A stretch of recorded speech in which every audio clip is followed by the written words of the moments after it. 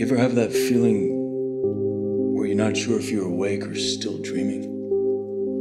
Well, dreams, they feel real while we're in them, right? It's only when we wake up that we realize something was actually strange.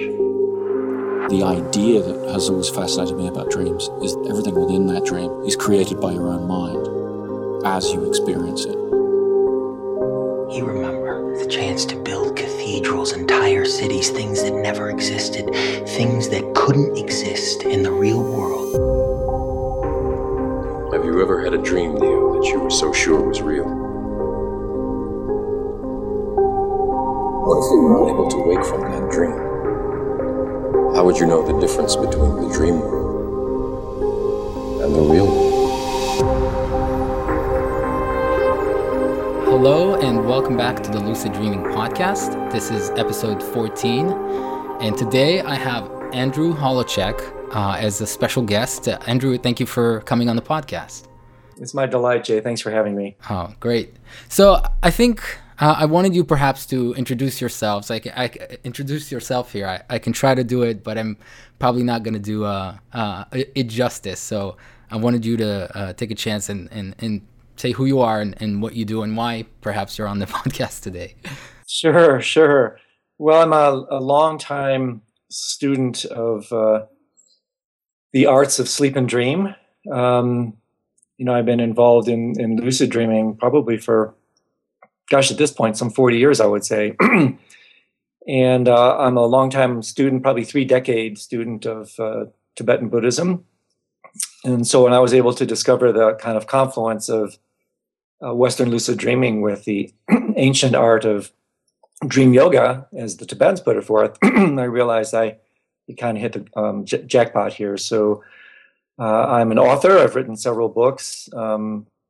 Actually, I have 3 books out now, and a 4th book I'm working on, a rather extensive tome on lucid dreaming, dream yoga, and sleep yoga, conjoining those 3 disciplines together.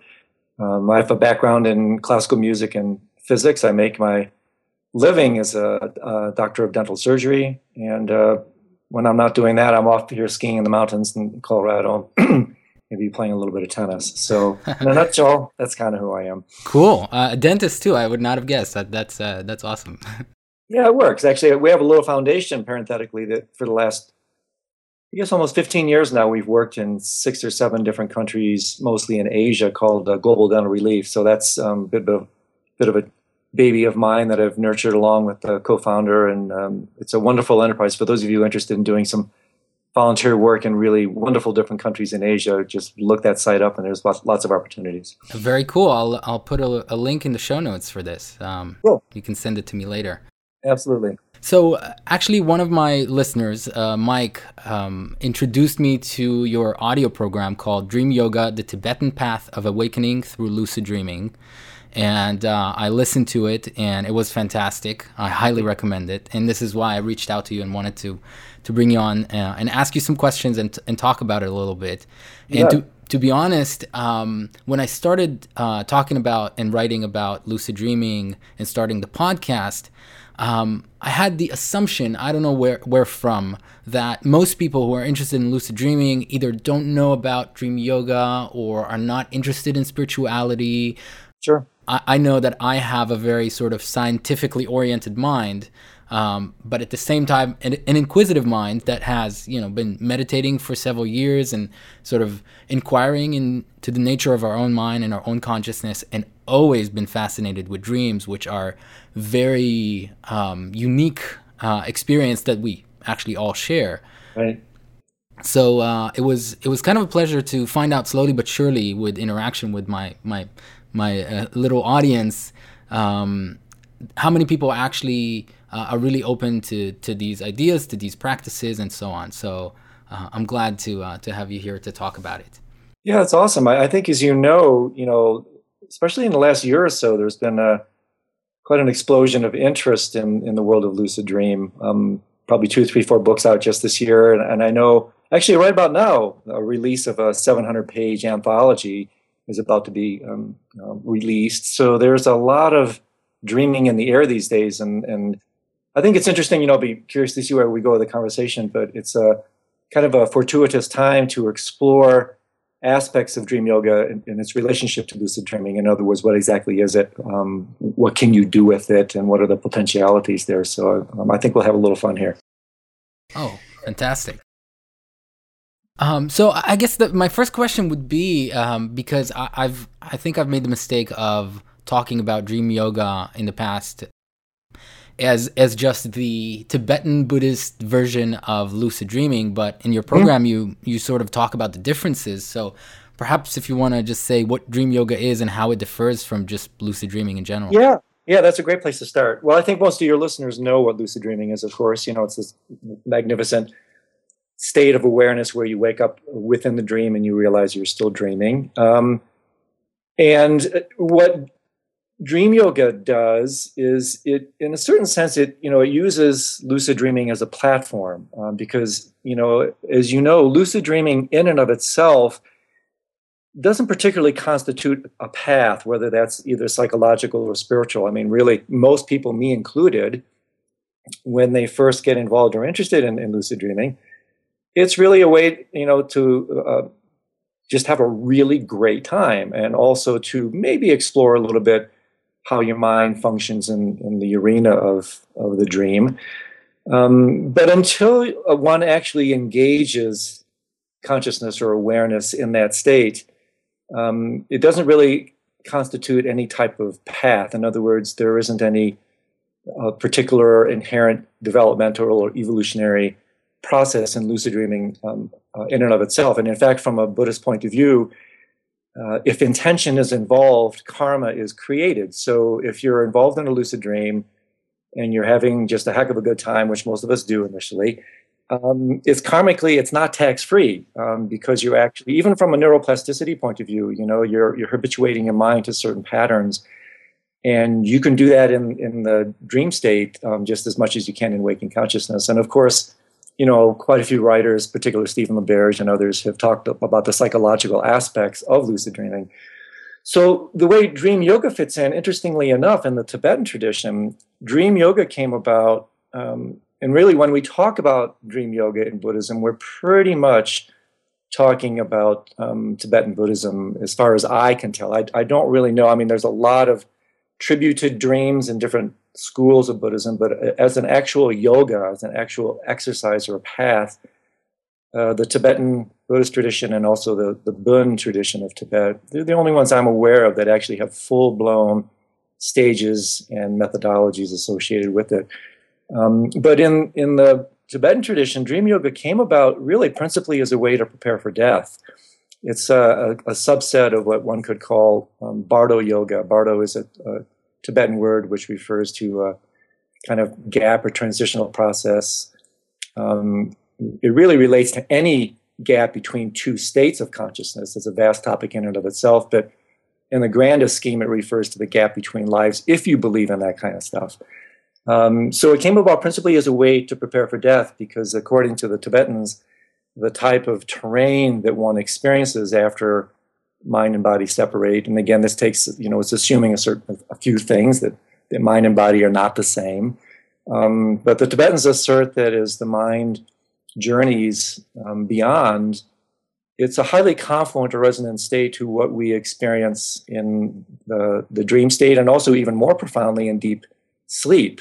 There's also, as you probably know, another yoga that's even deeper than dream yoga, which is called sleep yoga, which is a set of practices that are designed to allow you to maintain awareness, as unbelievable as it may initially seem, in deep dreamless sleep. So there's, it's a vast arena of the mind.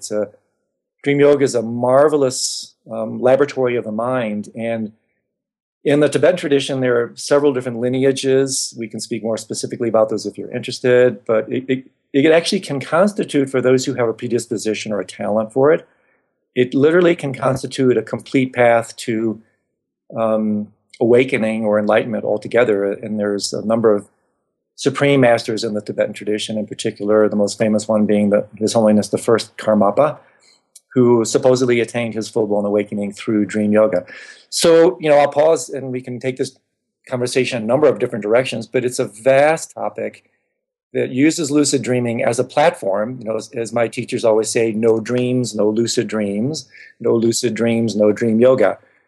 There is this particular sequence involved, and really dream yoga, in a certain sense, picks up where lucid dreaming leaves off, one could say, and allows a very subtle, sophisticated exploration of mind through a graded series of meditations, that some of which are really quite esoteric and quite profound. So, wow, yeah, and you're absolutely right. I mean, there's so many ways we can take this conversation, and I do have a bunch of questions that I want to ask, and we can dive into it.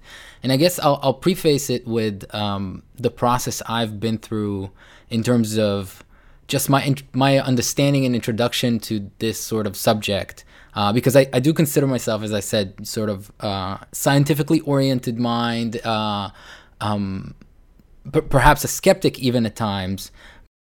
What I've discovered in my own experience is that, one, I mean, I think, the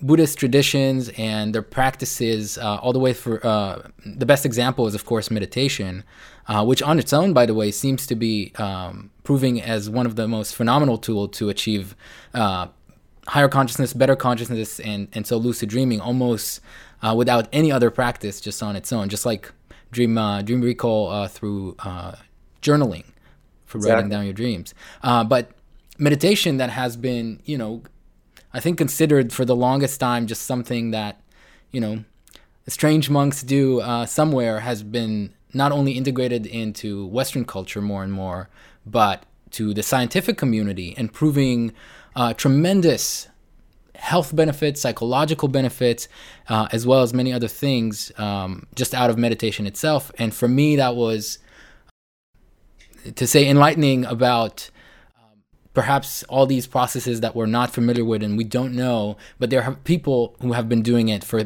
many, many years, even thousands of years, and kind of know the benefits of them. It doesn't mean that anything that's been practiced for thousands of years is by default good, but this is proving to be very efficient. And so when I was introduced, I mean, your program is, and like you mentioned, is called Path to Awakening Through Lucid Dreaming, and you mentioned enlightenment.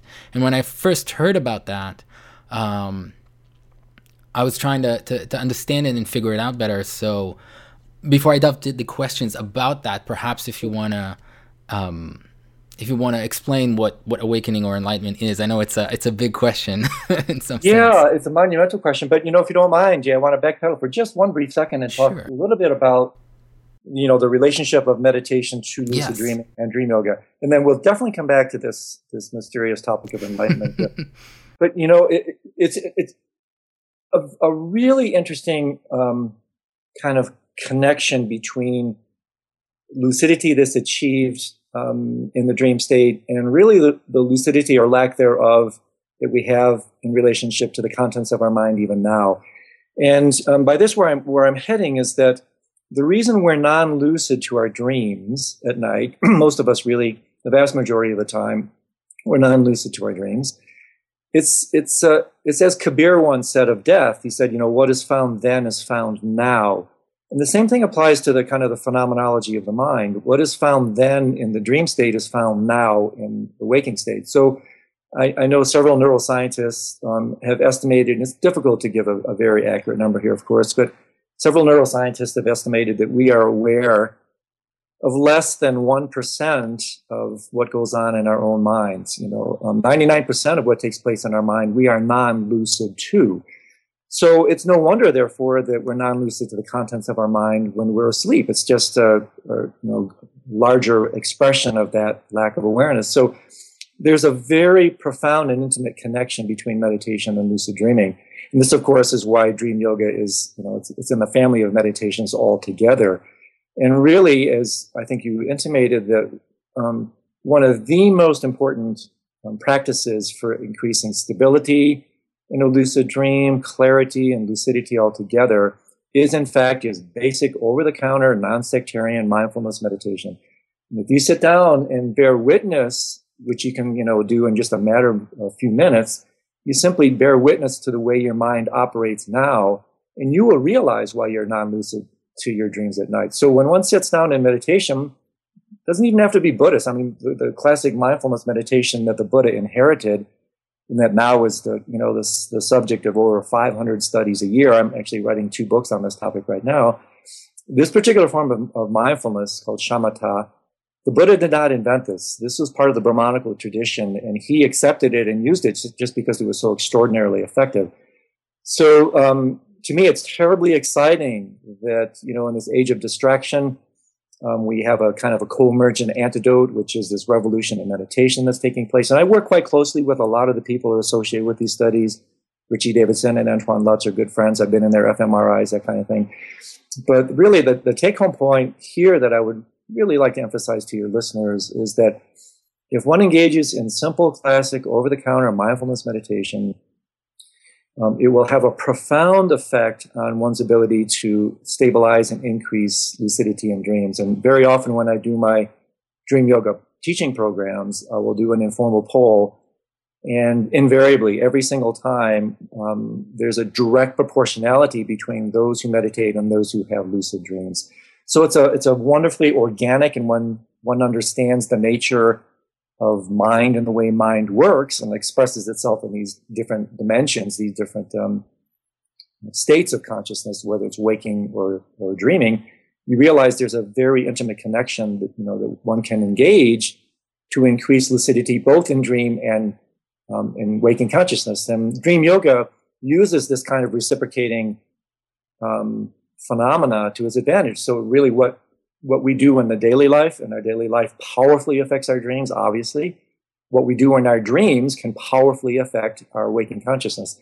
And this is where dream yoga actually becomes a yoga, where you can really profoundly shape your mind and train your mind in the dream state as a way to really increase one's awareness during the day and fundamentally transform perception altogether. So this is what, to me, is so terribly exciting, that it's not just about what you do at night.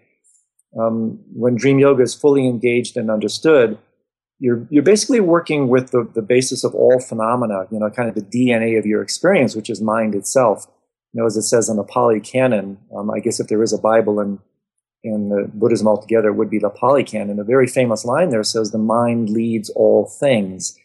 So by working with the mind in the laboratory of sleep and dream, one can extrapolate the insights gleaned from that laboratory and immediately apply them to one's life. And I can promise you this from my own experience in doing it for 30 years, change your life through the medium of the dream. So maybe I can pause there for just a second, and then I will return to this issue of awakening, which is a marvelously rich topic, but maybe we can come up for air. Yeah, definitely. I would say that in my personal experience, and I've been meditating somewhat regularly for about 6 years now, and it has definitely transformed my sleeping awareness and sleeping consciousness and in lucid dreams as well. But in talking about the day-to-day, just regular awareness of what's going on in your mind, it has been remarkable. And just when I started meditating, just becoming aware of how much you were unaware before, let alone I can't imagine what else I might find out as I continue to meditate on a regular basis, but just discovering how much stuff that was going on, even sort of at the surface, that I was just not really aware of, not really conscious of or registering, was amazing to discover. I mean, it's almost absurd, because you're like, how is this not very clear until now? Isn't it true? Yeah. Yeah, it's interesting. That's a very profound statement, because, in that regard, as you know, meditation is both a diagnosis and the cure. And really, in so many ways, what it does, and this is, I think, an important interjection and a bit of a pep talk, because very often people get frustrated when they begin to meditate and they realize, my mind was never this crazy, things seem to be getting worse. Well, that's actually not true. You're simply realizing for the first time just how wild and untamed and discursive your mind actually is. So when you talk about this unawareness, that's really being unaware of the content of our mind is really just a synonym for being asleep to the contents of our mind. So therefore, when the tradition talks about enlightenment, which by the way is of course a Western word, in the Buddhist tradition, we talk more a little bit specifically about awakening and, awakening and becoming simply more aware. So then, the question for me is very interesting. It's like, well, what are you waking up from, and what are you waking up to? And this is one of the, I think, the central charters that both dream and sleep yoga can really, offer in terms of exploring deeply what this refers to. But what we're doing is, when we wake up in a spiritual sense, we're waking up from a reality that so painfully and paradoxically we assume to be solid, lasting, and independent, which virtually for every person, I'm sure, that would be listening to this program, that's axiomatic, that's a given. Well, what do you mean the world is solid, lasting, and independent? Which is just another way, of course, of talking about duality. So being asleep, and I'm sure you've discussed the idea of dream signs in your program. Dream signs are very, very skillful ways to work with triggering lucidity within the context of the dream. A very humbling and actually very difficult proclamation from the Buddhist tradition is that if you look out upon this world, and you can just look ahead onto any object in front of you, and if you see what you see as solid, lasting, and independent, according to this tradition, you're asleep. That's what it means to be asleep. So what do we wake up to then? What did the Buddha wake up to? And parenthetically, as you probably know, the Buddha basically, etymologically, comes from the root Budh, which means to fundamentally awaken or to know. So the Buddha is simply the awakened one. So right even in his title, there's a very interesting intimation towards, what does this really mean? And how might this connect to what we can come back to later as the double delusion of the dream state? So what I think is very, I guess you could simply say fascinating, is that we wake up from a reality that seems to be solid, lasting, and independent. That's what it means to be asleep in a spiritual sense. And we wake up to a reality that's fundamentally illusory. We wake up to a reality that's non-dual, that's very fluid, that's very dreamlike. And if one simply settles into that assertion, even on an intuitive level, let alone really exploring it in their practices called illusory form practices, which we can return to later, where perhaps the central differentiating factor between lucid dreaming and dream yoga are the daytime practices, meditation we already referred to, and illusory form even more powerfully. If you really touch into the notion that this world that we seem to see as solid, lasting, and independent is actually simply a world of flux and fluidity, i.e. dreamlike, then you start to get a sense of why it is that on a very deep psychological egoic level, we run around and subconsciously and constantly freeze this world, this fluid, dreamlike world. We freeze it in our egoic image. We're like, the proverbial King Midas, where, as you know, King Midas, everything he touched with his, finger, whatever, turned into gold. Well, we're very much like King Midas in the sense that everything we touch with our senses, we unwittingly transform into ego's version of gold, which is what? A solid, lasting, and independent reality. So within the context of the nighttime practices, enlightenment, and again, it's a monumental topic, enlightenment simply means waking up from this dualistic reality, which is really the source of all our suffering. And we wake up to a dreamlike reality, which is fundamentally what liberation means. And this is the charter of dream yoga. And what it does is, as I alluded to earlier, it takes what's referred to as the example dream, i.e. our nighttime dreams, or also sometimes called the double delusion, the nighttime dream. And then you take those insights gleaned from the night and you apply them to the primary delusion. And the primary delusion is, in fact, and this is what it means to be ignorant or asleep in the spiritual sense, is to see the world dualistically. And we can spin back upon this, Jay. There's so much to say here.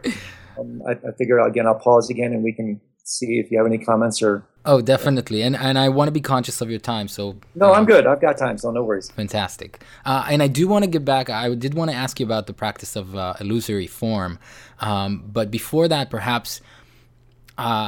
I'll share my a perspective or sort of how I was introduced to this concept, and you can maybe comment on that, because when I heard about enlightenment or awakening, and it was introduced more or less in a similar way, where the day-to-day waking life is not quite as it seems, and there is an experience through which can occur randomly, coincidentally, or through some sort of a practice, where you wake up to that understanding, that realization that things are not as they seem, and you finally see them as they actually are. I understand that that's hard to even describe what that is like, or how different it is from what you see right now. But when somebody mentioned the sort of parallel of becoming lucid in a dream, it just hit me and made perfect sense for the first time, is because I've had the experience of being in a dream, and I've had the experience of being in many, many dreams, where at the time, while you're in the dream, you take it to be as real as anything else. And sometimes in specific nights, it is as vivid as daily life, not just the feeling and experience that what you're happening to you is real, despite being a complete fabrication of your mind, which is just amazing on its own. If we stop and think about the fact that our mind creates a photorealistic, virtual reality every night, and puts ourselves in it somehow, is on its own just unbelievable when you stop and think about it. But having had the experience of being in that state, believing this is real, and solid and concrete and all of those, and then waking up not out of the dream into my bed, but waking up within the dream and seeing suddenly nothing that I see actually change. The scenery is the same, the experience is the same, but suddenly just absolutely realizing that is just a dream, and everything I'm seeing is not really as real. The experience is real, but things that I'm seeing, there's no trees, there's no stones, it's not really concrete. And having that experience, and I'm sure that my audience have had, hopefully most of them have had this experience, can sort of understand the parallel. Like, you can be in an experience that you believe to be reality, waking reality, and wake up within it to suddenly see its true nature. Exactly. Beautifully said. And I think that when I heard that kind of comparison, I'm sure it's not exactly the same, but that really made me stop and think, if I fell for that dream, That's it. Maybe I'm falling for another one. But then came up the question, and this is something I wanted to ask you. Well, the big dream, so to speak, is consistent and concrete and a little more stable. And a dream, we have a different dream every night, and it changes easily, and it's kind of erratic and unstable. Whereas waking life is very solid. That's why we fall for it even more. Yeah. If we can have that awakening experience in waking life, how come it only takes a single thought in a dream to realize that that's a dream, but in waking life it seems to, at least some, almost nearly impossible? It's just you can think about it, contemplate it, but it doesn't quite wake you up in the same way. Yeah, exactly. Great question, Jay. And there's so much you said. Really, I'd like to return to. I mean, the principal answer really is the power of habit. The power of habit. And I guess you could say paren karma. Karma, it's a tricky term, of course. It's probably the most complex term in Buddhism, let alone Hinduism, and it's so easily dismissed. But it's a very complex, sophisticated term, and it rules our lives in so many different ways. And perhaps the most potently is through the raw force of habit. So the habituation, the grooves, it's again using this marvelous recent 20 years now, this idea of neuroplasticity, how it is that repeated actions kind of literally transform the structure of the brain. So neuroplasticity is actually, you could say, it's a kind of a biological, physiological correlate to the mechanics of karma altogether. They work very, very similarly. The more the mind moves in a particular direction, the more the brain circuits are cut in that direction, the more habit is accrued in that direction, and the more karma, the more momentum is accrued in that direction. And we have been trained, from day zero, from day one in this life, by our parents, by our teachers, by virtually everyone around us, to see this particular world the way we do. But it's simply not the case. It's exactly what you're alluding to. There is a profound and a very critical difference between appearance and reality. And what happens is you were intimating, Jay, is we are duped. We fall for appearance. We think that appearance is reality. So I think one could really argue that in a large sense, the entire path of awakening, spiritual path, whatever you want to call it, psychological, these, I don't really care what you call it. My background, like yours, was originally in, after music, it was science. I mean, I studied physics. So I don't really care what discipline arouses me from my slumber. I don't care what you call it. As long as it wakes me up, I'm there. So, what happens through the power of habit and the inculcation of this worldview brought about by this, massive delusion that we all share, we have simply come to see the world this way. And what dream yoga and the spiritual traditions do is first of all, they don't deny the nature of appearance altogether. If you did that, that's the era of nihilism, the deconstruction, and all the errors associated with that.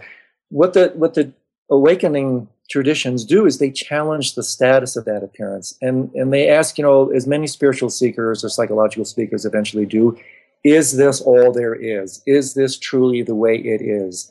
And so many traditions, so many wisdom traditions, and even science, physics says the world isn't this way. Cognitive science says the world isn't this way. And by the way, I draw a lot on both of those. We can definitely come back to talk about how it is that even from a hardcore neuroscientific point of view or a physical point of view, both these noble traditions tell you that, the world is not the way it appears to be. So really what these traditions do is they're all about bringing appearance in harmony with reality.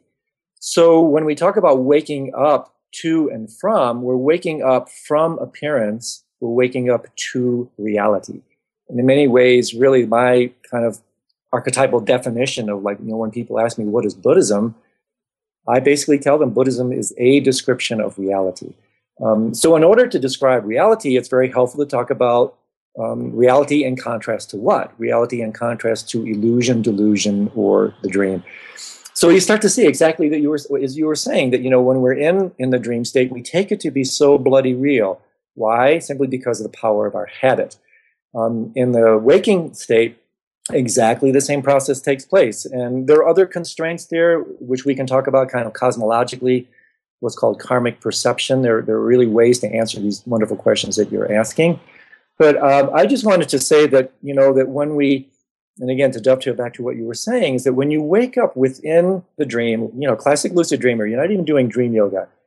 What really transforms, and this in many ways is, I want to leave you all with some bullet points as we go through this little dialogue, is that fundamentally what happens is you're changing your relationship to appearance. That's the key. Relationship. You're changing your relationship. So when you wake up within the context of a dream, all of a sudden, instead of being the victim of the dream, in other words, what does that mean? The victim of your own mind. Instead of becoming the victim of your own mind in a non-lucid dream, and again, extrapolate all these comments to waking reality, when you wake up to the fact that you are dreaming, all of a sudden what happens is the appearances still arise. What profoundly changes is your relationship to those appearances. And that's where liberation takes place, because, the highest teachings of the Buddhist tradition, what's referred to as Mahamudra or Dzogchen, they fundamentally say, and my experience certainly bears this out, is that whatever appears in mind and reality is inherently, fundamentally, perfectly pure. You could even say divine, beatific, whatever. And where the problem, therefore, arises, and this is really, if you really contemplate this deeply and take it to heart, it's a total game changer. Because what it means is that even right now, when you sit down and you look at your mind, when you sit down and you look at your world, the fundamental nature of whatever appears has this inherent perfection, inherent divinity, inherent sacred kind of nature. And if you truly get that in your bones, and we can dovetail into how the practices actually bring this about, it changes everything. So everything continues to arise, thoughts continue to arise, dreams continue to arise, the phenomenal world continues to arise. You don't change that, but you change the way you relate to everything. And I love this because it's it's, the Buddhist tradition would say this is what makes Buddhism a non-theistic. What it means is that you are not the victim of your reality. You are the co-creator of your reality. And it is therefore incumbent upon you as someone who may want to wake up or remove suffering to realize that if you want to change your mind in the deepest sense, change your mind, you can change your reality. And that's really the essence of this term enlightenment. Enlightenment means appearances still arise, but you're no longer duped by them. You develop these kind of X-ray eyes. The practice of illusory form that we can come back to is really largely about cultivating this kind of X-ray vision. And when you have this kind of X-ray vision, of course, don't take it too literally, what you're doing is you're penetrating through the facade of appearance. You're penetrating through the illusion of solid, lasting, and independent into the reality behind that appearance. And once you do that, then you realize, my goodness, everything that arises, I don't really have to change a thing. The only thing I really need to change, or at least work on, is my relationship to what arises. And I find that very elegant and even scientific, because it's really, you want to get rid of your suffering, you want to achieve the so-called awakened state. Nobody's going to do it for you. The Buddhists can't do it. Nobody can do it for you. It's the responsibility is your own. And the way we do that, of course, is by working through the medium of our mind, because the mind really, as I alluded to earlier, mind not only leads all things, the mind co-creates all things, not in a solipsistic way, the opposite extreme of nihilism and representationalism. Representationalism is another way to talk about solid, lasting, and independent. The opposite of that would be either solipsism or constructivism, which means, I create my total reality. It's a very common New Age pathology. And the idea is that there's a middle way. You do not create this reality, you co-create it. And you can change your relationship to it by realizing the extraordinary creative powers that you actually have. It's also something that you mentioned. I think one of the great adventures of the Oneironaut, those who explore the realm of dream, is it's a marvelous arena to explore the extraordinary creative powers of the mind, and how it is that the mind, literally, again, within the double delusion of the dream, is so powerful that we take the contents of this illusory, this mind, we take that content to be real. And this, of course, is why we have nightmares, why we suffer in our dreams. So if we can take these insights that we glean in the laboratory of lucid dreaming and dream yoga, extrapolate them, bring them back into this waking reality, and start to apply those insights into this life, this, to me, is what brings so much raw excitement and enthusiasm about the arena of lucid dreaming and dream yoga, because it is a complete path in and of itself, and a marvelous way to bring psychological and spiritual practice into the otherwise darkness of the night. So definitely. And I love the personal responsibility aspect of it, where you stop kind of relating to the world as it's always happening to me. That's and right. I am sort of the victim of it.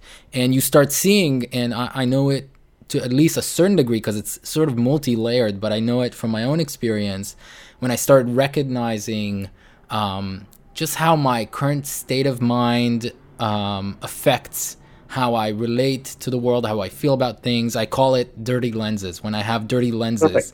They're Perfect. Just as if, and it actually came about because I was driving one day, and 5-10 minutes into driving, I realized that I'm getting sort of annoyed and upset. There wasn't traffic or anything. I was just suddenly feeling icky, and I realized that the windshield was just really, really dirty, and life looked awful. I wiped the windshield, and suddenly it looks better, and I felt so much better. And eventually it occurred to me that happens, and you can really sense it when you look at life and about different things. When I'm hungry and suddenly I'm cranky, or I just had a bad day, or I'm feeling pain, and it colors everything else you're looking at and interacting with in that same sort of filter and that kind of dirty lens. And as soon as you become aware of that, you can actually do something about that, and it changes how you relate to life and to everything around you and to people around you, especially. Yeah, that's really great. That's really great. I mean, the dirty lens is another way to talk about what I refer to as the King Midas touch. That really, our moods, just as you say, it's a wonderful way to really look at, again, how, mind leads all things. You wake up one morning and you're feeling crappy and it's raining outside, and, you take that mood and you project that, you plaster your reality with that mood. And all of a sudden, because reality is fundamentally fluid and dreamlike, the world responds in kind. All of a sudden the world is crappy and everybody else is crappy. Well, take a close look at who's the responsible agent in this game of moodiness and perception. So exactly like you said, and this really, when I did a very, very long retreat, in the Tibetan tradition, is a 3-year retreat, which I completed about 11 years ago. And there's so many ways to talk about that. In fact, my first book was a bit of a Power and the Pain, is a bit of a biographical journey through this retreat. But really, one of the ways I refer to it, as using slightly different analogy and metaphor, is that the path of awakening, path of illumination, it's, you can say it's, of course, a metaphor would be removing the lenses, the dust from one's eyes, but it's also a process of detoxification. We're quite literally addicted. We're addicted to the contents of our mind. We're addicted to this worldview. All these secondary addictions that we know as literal addictions, drugs, sex, alcohol, whatever. Those are just epigenetic secondary expressions of this fundamental root addiction that we all have.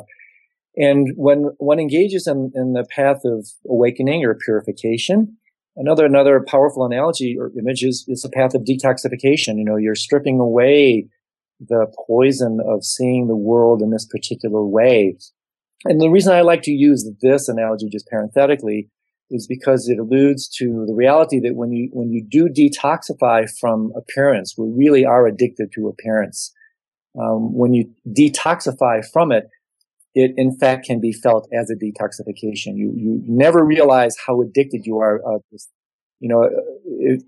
Look at your mind in meditation.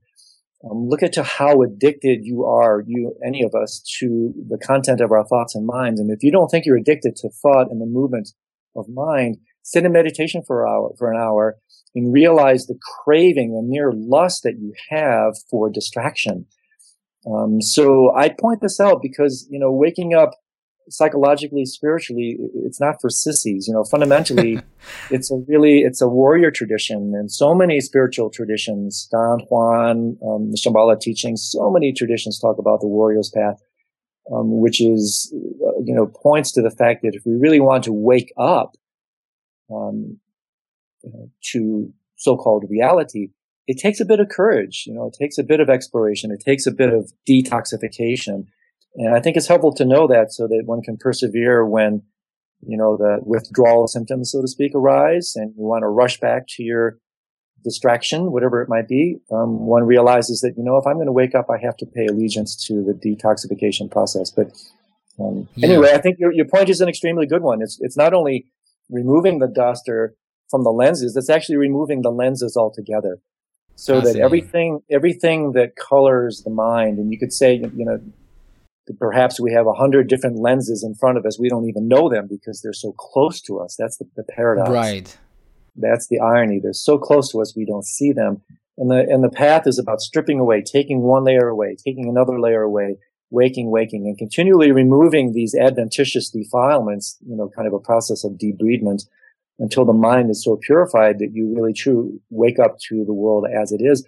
And again, dovetailing back in, that's what enlightenment is. It's basically waking up to reality. And the tradition, therefore, just to recapitulate one theme, does two things. The tradition works exhaustively to describe what is reality, the so-called via positiva, and then it works just as powerfully to point out what reality is not. In other words, illusion, dream, the so-called via negativa. So the entire path of awakening can be seen in this kind of binary fashion. That you're working to remove the illusion, the delusion of appearance, and all the while you're trying to strengthen your understanding of reality. And every one of the schools in the Buddhist tradition really are progressive stages of contemplation, meditation on reality. And very, very often the traditions maintain the analogy of the dream is one of the most potent images to help us wake up from this appearance and into reality. Right. And before we go into illusory form, which I do want to ask you about, I wanted to mention that, in trying to deal with the mental habits and how our sort of mental condition affects our mood and affects our day-to-day life, it is one of the main reasons I sort of came back to rediscovered lucid dreaming and wanted to get back into a regular practice and cultivate more lucid dreaming, is because I realized and I became aware how much, and it really is tremendous, how much my dreams, the dream content and the dream experience, lucid or not, affected my level of happiness, energy, my mood. I would wake up, especially most of my dreams, my regular dreams even though are no longer nightmares. I've had nightmares a lot as a kid, which, by the way, happened to trigger a few lucid dreams naturally in childhood. But as an adult, and still, most of my regular dreams, despite not being nightmares, are stressful dreams. Are just really random stressful situations, some repeating, some not. And when I wake up, almost every day, I wake up exhausted, tired, upset, and depending on the content of the dream, sometimes I wake up really upset, and it changes your whole day. And I remember that most of my lucid dreams, just out of the sheer experience and exaltation of being aware in the dream, let alone once I start flying and enjoying the experience of such freedom, I would wake up with energy, with excitement. I would just wake up happy. It's just unbelievable. And I said, okay, there's something here. Just this little piece alone of lucid dreaming is worth the practice. Exactly. Yeah, that's a really good point. And studies have actually shown that the vast majority of lucid dreams, and it makes sense because you have control over them, the vast majority of lucid dreams are utterly enjoyable, delightful, and even orgasmic. And, the vast majority of non-lucid dreams are, again, expressions of our daily mind. It's like, Tenzin Wangyal Rinpoche, the great Buddhist master who's written and taught about this extensively. He says, in the dark room of the night, we develop the photographs taken during the day. So, and this again will tie in nicely to illusory form as a segue in a second. So it's a beautiful way to work with. I mean, I like to think of the image of perfuming your day by what you do during the night, and then actually perfuming your evening, your dream state by what you do through the practices of lucid dreaming and dream yoga. I mean, really, through the laws of what are called transitional karma, through the laws of habit, actually.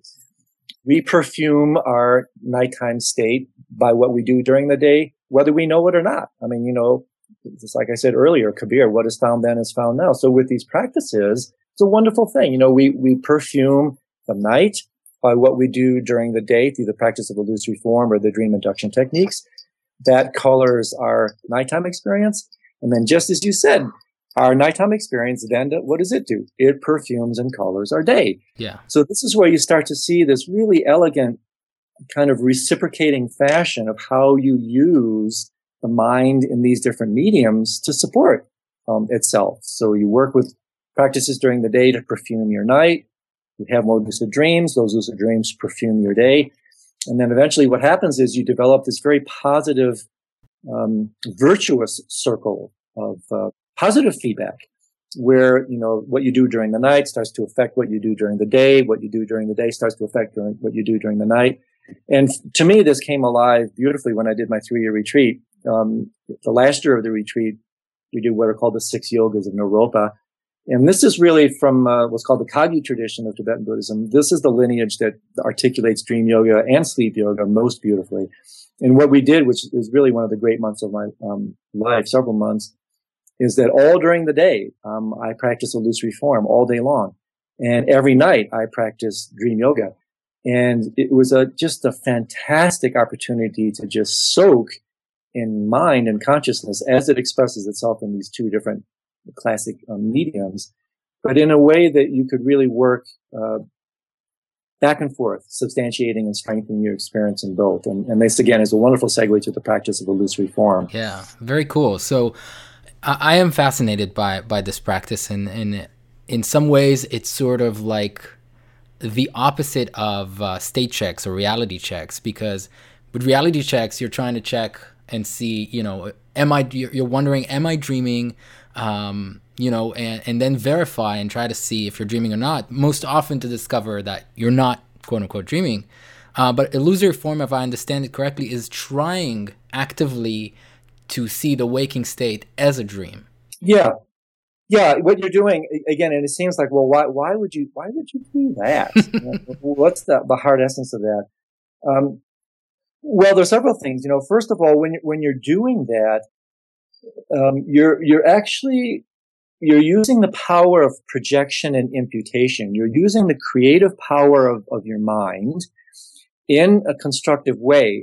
It's a kind of a marvelous fake it till you make it practice, because the nature of this world is dreamlike. Now, that doesn't mean that there isn't anything out there. That's the other thing that's very important. Right. At this point, most of our charter is the via negativa. We're trying to deconstruct the source of our suffering, which is seeing the world as solid, lasting, and independent. We're not yet working so much with constructing, or you could actually say allowing the world to present itself as it is. We can perhaps return to that later. But when one engages in the practice of illusory form, you're basically working with a template as contrived and artificial as it may seem. You're working with a template that's actually in harmony with reality.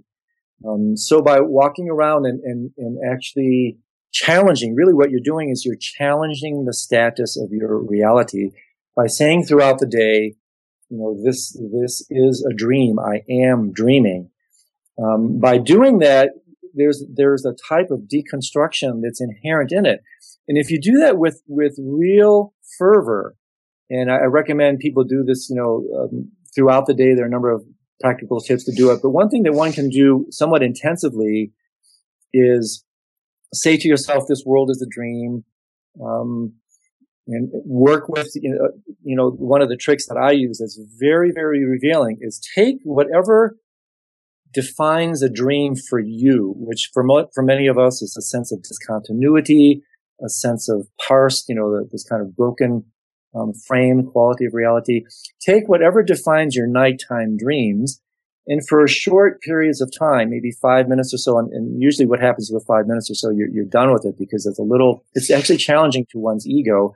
You take your nighttime dream experiences, you kind of project or impute them onto your daily reality. And it's very revealing in terms of showing us why it is that we freeze the world the way we do. Because when the world becomes groundless, the very, very profound term in Buddhism for this is a very difficult term called emptiness or shunyata. We could say when we talk about asserting what reality is, well, what we say is, reality is emptiness. And it's a wonderful kind of Zen statement, because, what is that? Fundamentally, it's not nothingness, by the way. It's no thingness.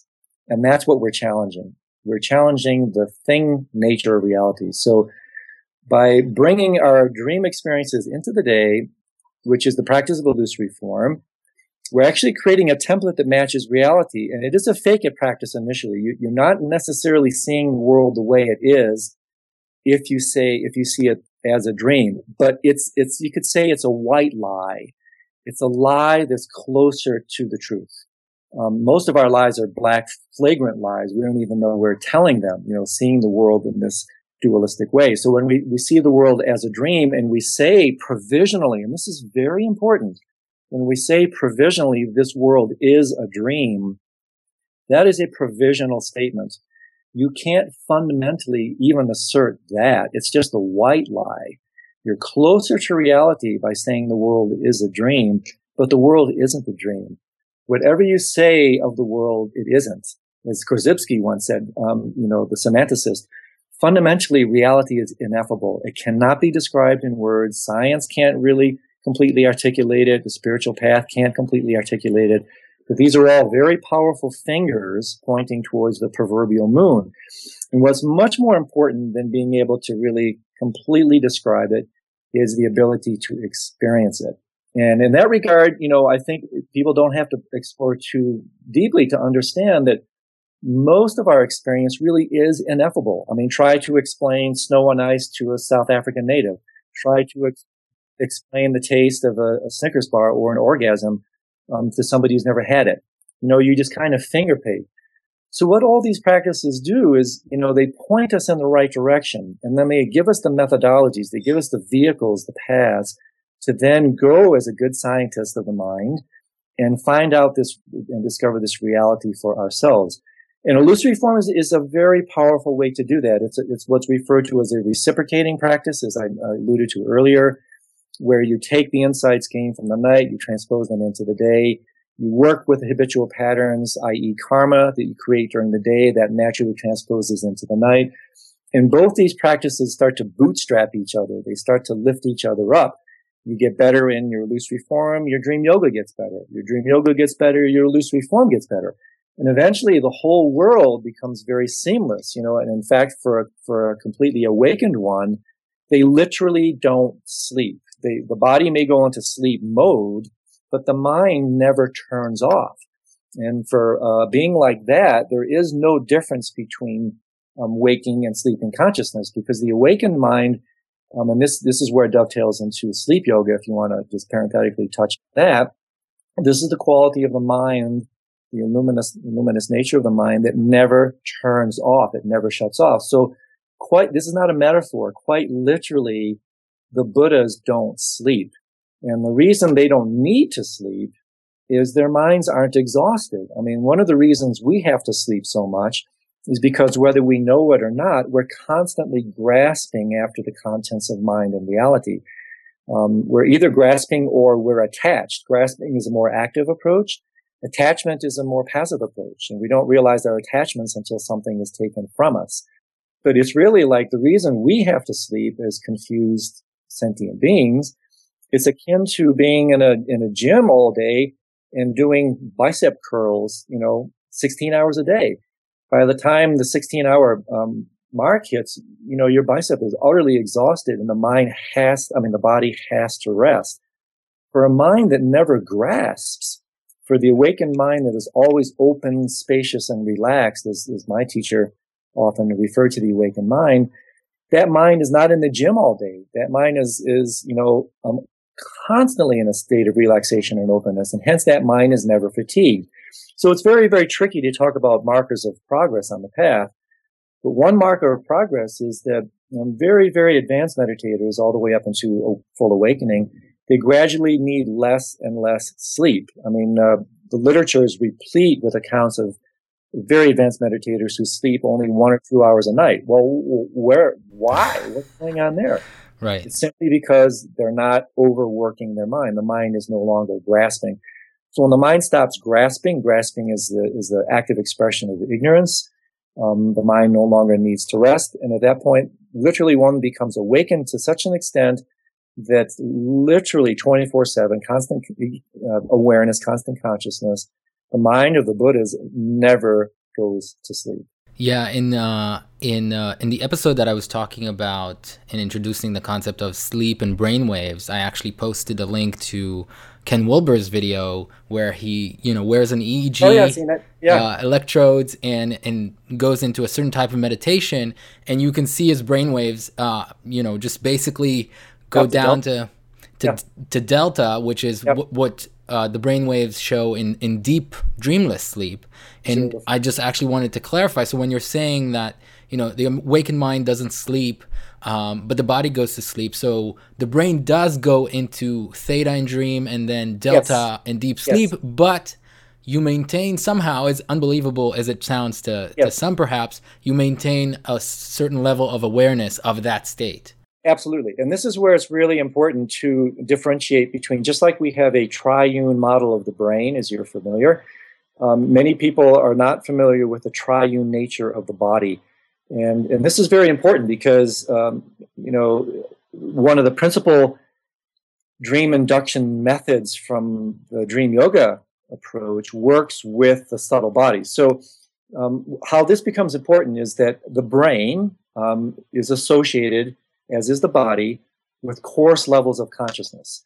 And as consciousness kind of descends into sleep, it will obviously be affected initially by the brain, and that's why you can measure theta, the kind of what I call the downshifting from alpha to theta, eventually to delta, and then the mind just slips into neutral. Where sleep yoga comes into place, dream yoga is still, active in more the alpha, sometimes even beta phase. But when sleep yoga takes place, you're starting to you're dropping below the substrate of the biological mind. And therefore, sleep yoga would be, and I've had some conversations with Stephen LaBerge about this, and even Ken Wilber, interestingly, is there a way to possibly substantiate phenomenologically, empirically, that one is indeed lucid in the deep dreamless state? It's much more difficult than proving what he did with proving lucid dreaming altogether. But what I'm getting at here is the mind drops, downshifts from waking consciousness, which is associated with the brain, to very subtle levels of body. It becomes more resonant with what's referred to as the subtle body. And there's a mind associated with that. There's an experience associated with that. And then even more subtle than that is what's called the very subtle body. In the world's wisdom traditions, every single esoteric world wisdom tradition has some version of this kind of map. So when the mind goes into deep, like even sub-delta or below, then it drops into what's called the very subtle or indestructible body.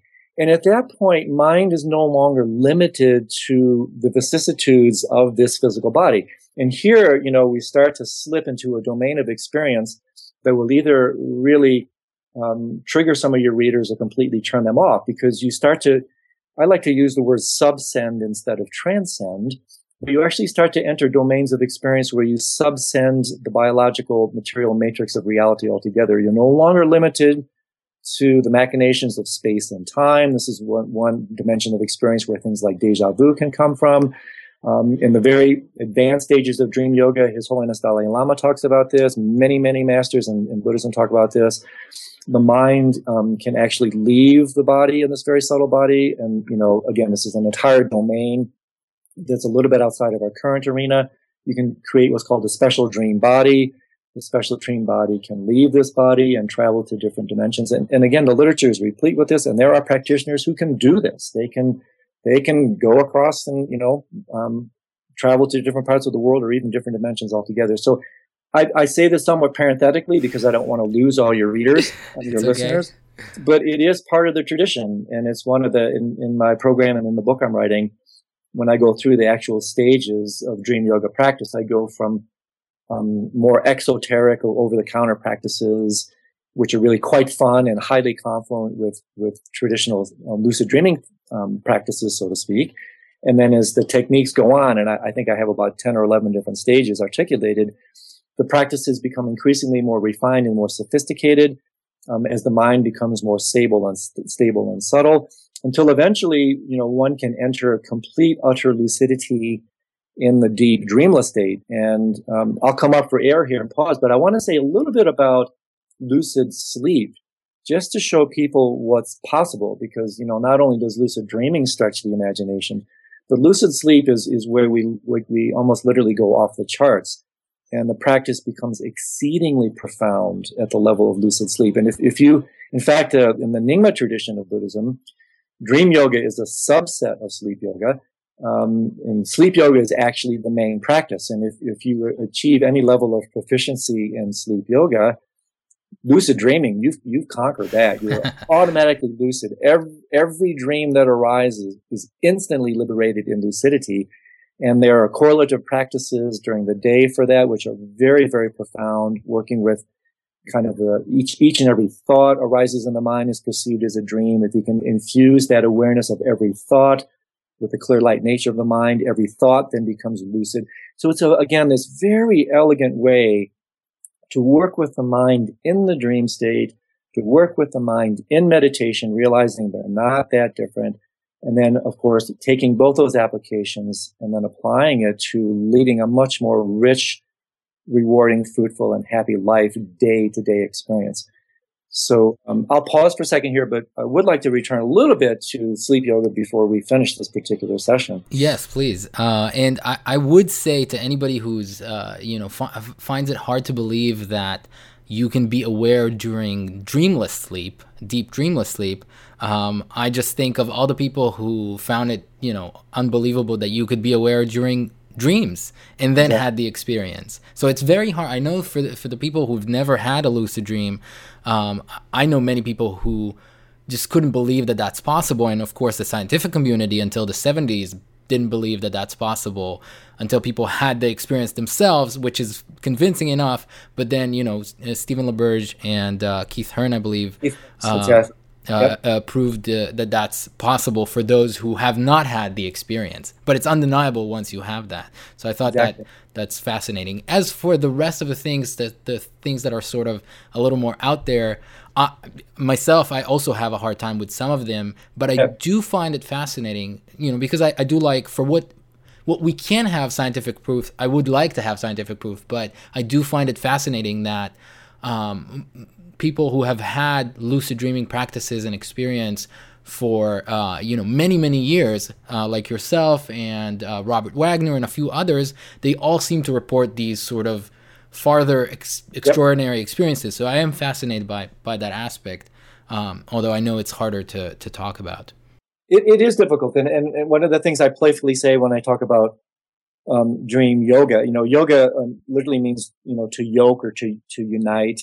And we tend to assume that yogas are mostly associated with physical movements, hatha yogas and physical stretching. And obviously what we're referring to when we talk about dream yoga or sleep yoga, we're talking about mental yogas of the mind. And what I playfully often say here is that just like with their physical analogs, these practices are designed to stretch the mind. And they will leave, if you really, contemplate these things deeply, they will leave stretch marks on your mind. They will expand your mind. That's what they're designed to do. And what I love about this is, I'm very similar to you, Jay. I have a fairly skeptical background, a fairly rigorous scientific background. But I also, and again, this is an entirely different topic, but I spent a lot of time with this.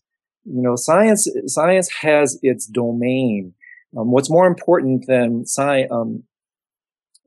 hardcore science itself, which often slips into what we know as scientism, and that's one of the dangers we come up against with this, is the actual methodology. That's what's important about science, is the empirical nature. And the reason I say that is that just like with the Buddha altogether, and I say this with all these teachings, is don't take any of this stuff on face value. I mean, if you're interested, if it speaks to you, explore it. Use the laboratory. The only difference in this type of science is this is a first-person science. It's not third-person science, but it is a science nonetheless. And all the strands of proof are available here, just as much as they are in traditional third-person science. So my invitation for those who do have a more of an empirical, skeptical bent, I completely resonate with that. Invitation here is just that. Find out for yourself. Does it even interest you? Does it speak to you? If it does, go to the laboratory, do the science, and find out for yourself. And then once you have your first lucid dream, something that you felt was, perhaps unbelievable at first, it's a game changer. It changes everything on the spot. And the next time or the first time you have a lucid sleep experience, it just takes, and this is what's so terribly exciting about both lucid dreaming and dream yoga, sleep yoga, even though it does take practice, proficiency to develop stability and constancy, as you know, recognition and liberation are simultaneous, as they say in the Tibetan Book of the Dead. One moment of recognition sets you free in the dream, and it's a game changer.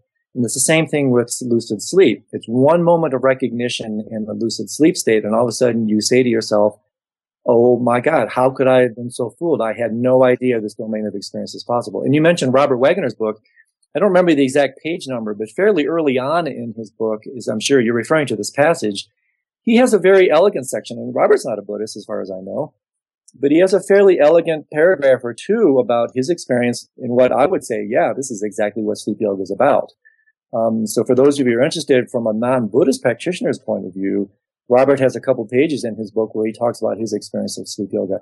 But let me just say one quick thing about this. And it actually comes in an analogy or kind of an image. And this particular one comes from Arthur Zients, who's actually the current president of Mind and Life. He wrote this beautiful book called Catching the Light, the entwined history of light and mind. And when I read in the very first pages of this book, he has this image that completely resonated with me in terms of what happens in the lucid sleep state. And the image is as follows. And again, he's not talking about lucid sleep at all, but it's completely applicable. So if you can imagine yourself somehow being thrust into outer space, where, fundamentally, as in the movie Gravity or whatever, it's pitch black out there. It's absolutely just pitch black. What's very interesting is that if there is no object placed in the darkness of outer space, neither light nor object are seen. And what that means is that the light of our sun, and actually, trillions of other suns, is constantly flooding the darkness of this outer space. But from the outside, how is it perceived? It's perceived as utter blackness. The minute you put an object, and here think image, here think thought, here think dream, any thought form, the minute you put a form into outer black space, what happens? You simultaneously see the light and the object. This is a perfect analogy of what happens in deep dreamless sleep. And the reason most of us don't recognize this quality of mind, because it's so extraordinarily subtle. And unless we have some relationship to our mind during the waking state to some extent, or others, I guess, can serendipitously pop into it, the formless nature of our mind, which is just pure formless awareness, we will not recognize pure formless awareness as it manifests radiantly in the black light of deep dreamless sleep. But as you become proficient with formless meditations, these are more subtle meditations, it's kind of graduate school meditation, formless practices, then all of a sudden sleep yoga becomes somewhat tenable for you. Then it becomes actually a possibility. And that is a monumental game changer, because if you think lucid dreaming is profound, you experience a lucid sleep state, instantly your dreams, every dream that arises from that state is immediately lucid. And it really changes everything, because at this point, you're no longer confusing the objects of awareness with awareness itself. And as it says in the Upanishads, in the Kena Upanishads, really here we're working with, as they say, it is that which sees but cannot be seen. It is that which hears but cannot be heard. In other words, it's pure formless awareness. And this is where you're working with a very subtle body at the level of the heart. There's all other kind of correlates and practices associated with it. But I put it forth to your listeners as an invitation for what is simply possible in the arena of the night. They say it in both the Advaita tradition and Vajrayana Buddhism, that we have it completely backwards. If we are aware of it, we are actually the most awake, the most enlightened in deep dreamless sleep.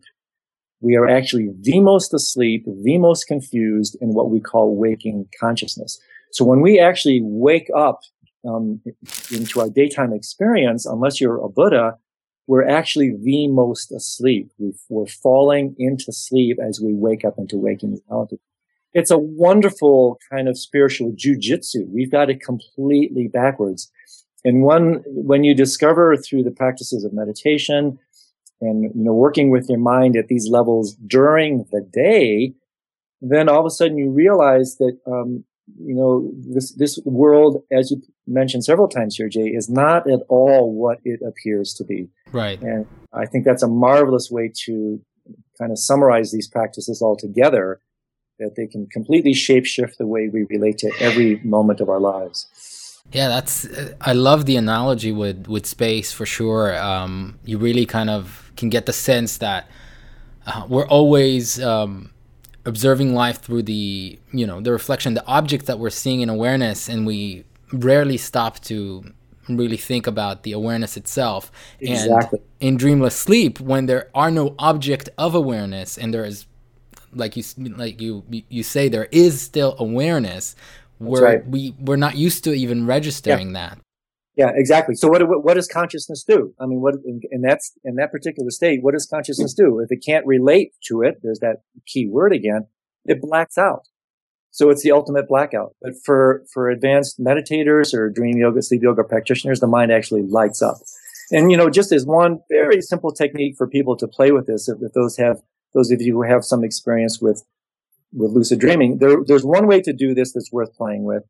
It doesn't always work, but sometimes it does. And that is when you're fully lucid in your dream, close your dream eyes and see where it takes you. Sometimes that alone can kick you back. Sometimes that alone can kick you back into a formless state. And very often it'll either drop you into a brief experience of formless awareness, or somewhat paradoxically, it will wake you up. But it's one way to play with this during the kind of the context of a normal lucid dream. Fascinating. I know that a lot of people find meditating in dreams, even, people who don't have all this background but do meditate, as difficult as it is, they report it as a very intense and unique experience. Yeah, and let me say something about that too a little bit, Jay. Again, gosh, we have so much we can talk about. Maybe we should do one of these things. But sure. One of the reasons that these practices are so transformative is that really somewhat similar to the psychological schools. And in fact, let me just say this parenthetically. This is quite nice. I think Ken Wilber came up with this one. Lucid. It's a bit of a suggestion between the kind of the psychology of lucid dreaming and the spirituality of dream yoga. He said that, psychology keeps the dream from turning into a nightmare. Spirituality wakes you up from the dream. I love that. And that's really nice, because lucid dreaming in and of itself, and again, it's marvelous, marvelous psychological methods. Stephen has written beautifully about the psychological approaches. I completely agree with all of it. I'm not dissing it for a second. It's elegant. It's very effective. It's just that sleep and dream yoga, they just go deeper. So where was I going to go with my original train of thought? It's okay. There's so much here that we can get into. We'll probably need to do another session sometime in the future. Yeah, I had something to say, but I can't remember what it was. About meditating in dreams? Oh, yes, that's it. Yes, that's it. So thank you. Sure. One of the reasons that lucid dreaming at this deeper level, and then particular dream yoga, let alone sleep yoga, are potentially so transformative, is that in a very real sense, you're working with the tectonic place of your experience. Starting with Freud from a Western point of view, you could say really that Freud discovered the subconscious mind for the West. In the Eastern traditions, they've been talking about the unconscious mind for thousands of years. So when you engage with these practices, you're working with the tectonic plates of your experience.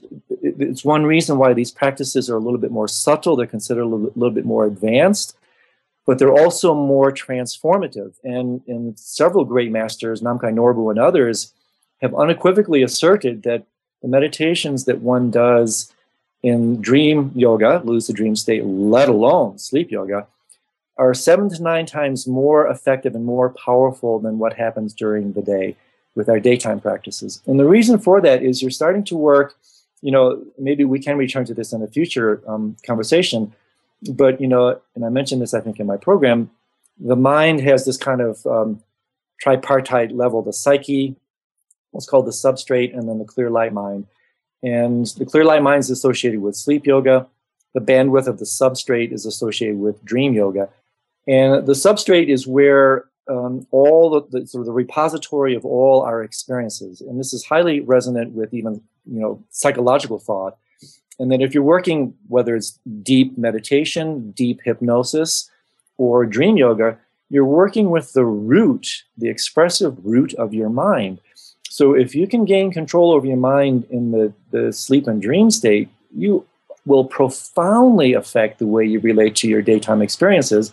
Because as you mentioned, your daytime experiences are epiphenomenal expressions of what happens with these deeper, strata of mind. And I insert this comment because it's another pep talk. It's like, well, why should I bother with this stuff? Why don't I just have a Yahoo good time in lucid dreaming? Why do I have to, mess around with dream yoga?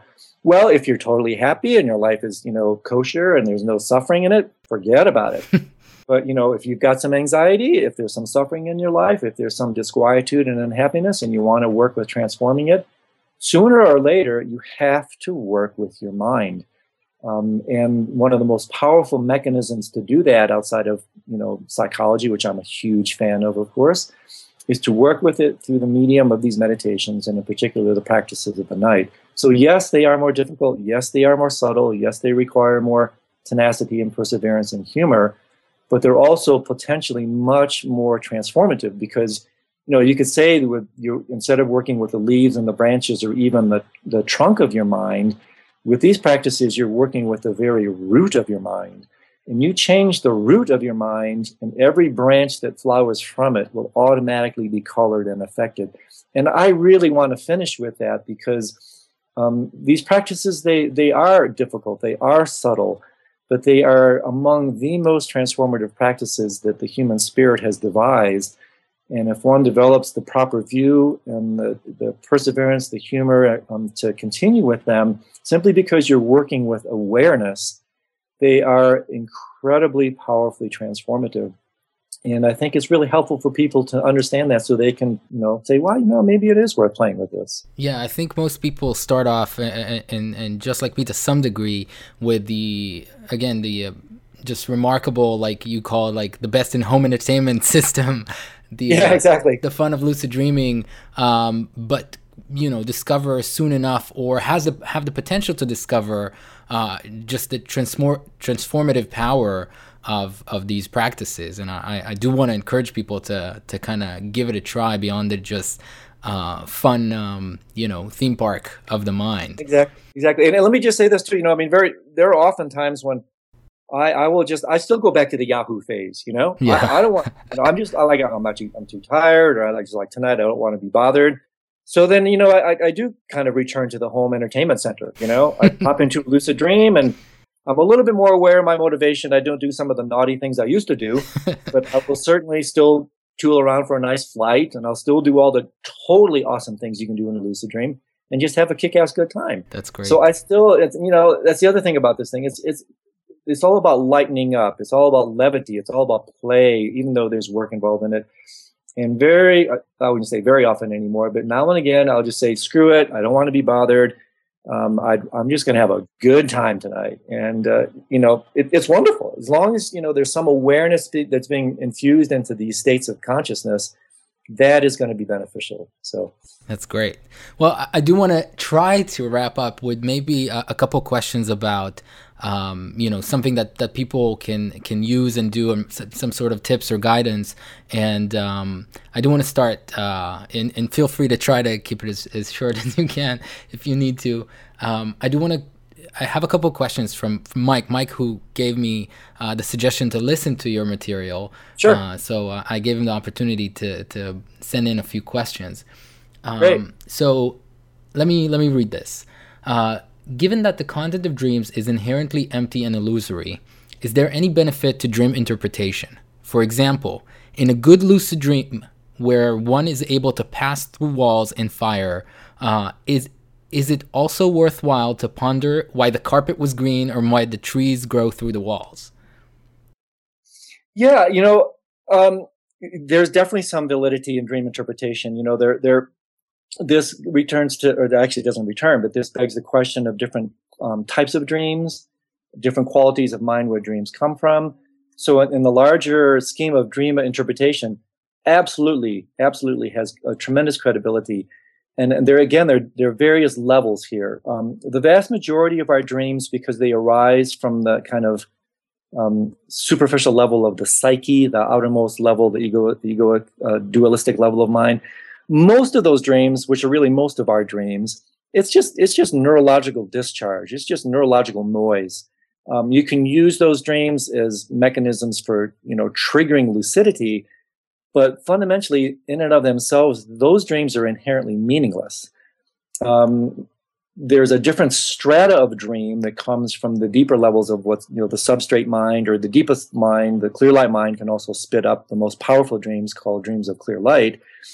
That's a whole different league of dreams. And those dreams are dreams that their teachings can be received in dreams. Those are dreams where messages, again, whether they come from the deepest levels of your own heart mind or whether they're coming from an external entity entering that, doesn't matter to me. I don't care.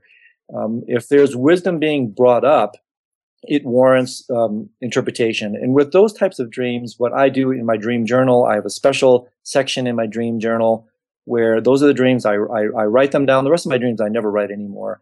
I write those dreams down. I date them. Those are the kind of dreams that can very, very honestly be used to guide your life altogether. And parenthetically, in the 40 years that I've been doing this, serendipitously or also through rigorous practice, I have used these dreams to guide my life for 4 decades. And I incubate these dreams. Sometimes I ask for them specifically, and then I work with them. So if that's what Mike is referring to in terms of dream interpretation, then absolutely, there's tremendous validity in doing that. In terms of interpreting the colors and that kind of things, if I understood his question, my first response to that would be that that's probably a bit of a waste of time, because the dream generally, in my experience, the messages won't be kind of titrated through that medium. They're titrated through a little bit more elegant and overt medium. So I probably wouldn't waste my time doing that. But people, there's a different quality to the types of dreams that could be interpreted. They carry more weight. They have a sense of importance. They almost always arise just before one wakes up in the morning. So those are the ones. It's relatively easy to differentiate. You sort of feel that the dream was unique or more important or more special in some way. Exactly. Emotional impact. Exactly. They just carry more inherent weight. You just feel somehow that they have more power. Sometimes they can be quite shattering. The dream just felt so bloody real, and you realize there's something more to this than my usual noisy dreams. And there are other factors to differentiate that, but those are some of the criteria that you can rely on. Okay, so let me wrap up officially with these two sort of two-part question. One, okay. What would you recommend for beginners? What is the one thing that they can do to get started with all these practices? And then for people who already have a lucid dreaming practice or manage to achieve lucidity on somewhat of a regular basis, what do you think the most important thing that they can do and benefit from in a lucid dream? Yeah, two good questions. So for the more entry level practitioner, really, one of the most important things, of course, is cultivating a really sound intention. Creating what my tradition refers to as the right view. In other words, again, it's the idea of mind leads all things. You study it, you read about it, you see if it speaks to you. And if it's like, well, there's something here, there's something here. So you strengthen that view. You read the books. There aren't that many. You read them, you study them, you take the courses, you start to explore it. You start to strengthen the view behind what these practices have to offer. And then really, to me, if I was going to recommend one thing, I would recommend beginning some form of meditation, some way, again, of here's this wonderful kind of meta-narrative, establishing a new relationship to the contents of your mind. Basic mindfulness meditation, there's countless ways to learn that. In fact, my most recent book, Meditation in the I Generation, I suppose I could plug that, is all about just that. Entry-level book for non-spiritually oriented practitioners, people just off the street. If you want to learn about meditation, I would say absolutely start with that, because then you're starting to work with your mind at a much more intimate level. And really, if you don't work with your mind is going to work with you. I was going to say your mind will work you over. You will become a victim to the contents of your mind. Your mind will become subject to the vicissitudes of your moods and your ups and your downs, and there's no stability, there's no inherent happiness. So really the most important thing is developing a new relationship to your mind, and there's no more powerful way to do that than meditation, and it's a marvelous time in the West for that. It's really a revolution in the meditation and awareness. And then for those who have some experience with lucidity, then I would again just say, as an invitation, simply start to explore your mind in a different way. Maybe not indulge it all the time, maybe not have all the orgies that you usually create, or, the usual things that, for those of you who are interested in, there's a Greek myth called the myth of Gyges, where the gentleman, Gyges, becomes invisible. And then the essence of this particular mythology is, what would you do if you were invisible? And very much that's what takes place in a lucid dream. It is invisible. What would you do? And this is why dreams, the moniker for dream yoga, is the measure of the path. Dreams are truth tellers. Even from a psychological perspective, they are truth tellers. And from a spiritual perspective, they're profound truth tellers. So when you watch your mind and you indulge in that, there's nothing, inherently problematic in that. It's just an expression of what you're doing during the day. But fundamentally, that will not transform you. That may entertain you. That's fine. If you want to spend your life at the movies, that's great. But if you really want to transform, and if you really are, if the idea of waking up has any resonance with you, then instead of indulging your mind, you start to work with it. You work with it in a playful, light way as a yoga. And so you wake up in the dream and say, okay, intentionally, I almost always start with, I want to just enjoy myself for a few minutes. So I go for a little flight. And then, I love the scenery. Then I return to a particular image, or I'll zoom back down to earth. And then I will do, the next, this would be like step 2, is then I'll say, okay, I want to put my hand through this dream object, whether it's a dream wall or a dream tree, it doesn't really matter. And right there, just that alone is very revealing and very powerful, because it will reveal to you the inherent habitual pattern, karmic propensity that we all have to reify the contents of our mind. And by that, what I mean is, even though you're lucid, you're going to come up against that dream wall, and unless you're a rare dreamer, you're going to still bump into it. It's still going to appear solid to you. Well, why is that? It's due to the power of habitual pattern. So then the practice is, after you bump into it and you smile and laugh, is you go, okay, I want to put my hand through this wall. And then I still do this after 30 years. I will still bump into the damn wall. It's dreams as truth tellers. I still take my world to be solid, lasting, and independent. And that is represented in even a lucid dream. But what has marked some progress is now I can get my hand through the wall pretty fast. And then what happens, from there, then usually when that starts to happen, then people go, wow, this is cool. What's next? And then from there, then there are books, my CD set, I'm releasing quite a large book based on this CD set next year through Sounds True, where much of what we talked about during this podcast will be in book form. Cool. And there I go through the other 9 or 10 stages that people can work through, creating intentionally fearful situations, working with your fear, transforming objects in the dream. Why do you want to do that? If you can take a dream chair and turn it into a dream car, what you're doing is basically, what are you doing? You're transforming your mind. You're transforming the contents of your mind. It may seem like, well, how does that relate to life? Well, the next time you're in a really pissy mood, just like you transform that chair into a car, you can transform your pissy mood into a different mood. Why? Because you're working with your mind. So whatever you do in the dream state, you're working with your mind. And as I've been kind of recapitulating throughout this podcast, whether you know it or not, that's the nature of this phenomenal world, is working with the nature of mind and reality. So I think that's probably enough to get people going. And yes. It's a vast. I think you start to get some intimation of how dream yoga, let alone sleep yoga, becomes an entire path unto its own. Certain people have natural talents and propensities for it, the gifted ones, so to speak. Doesn't necessarily mean they're inherently more realized. It means they have a talent for it. Those are the ones that really should pursue it. For others who do this practice, for various reasons, there may be difficulties with it.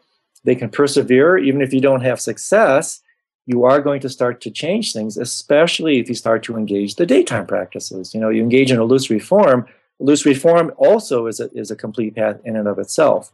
So, there are different, the Buddha said there are 84,000 different paths, different practices for all the dispositions that people bring to their lives. And dream yoga, sleep yoga, lucid dreaming is just one very powerful way for people that seem to have a predisposition towards it. And if you don't, as the Dalai Lama says, throw it out the window and do something else.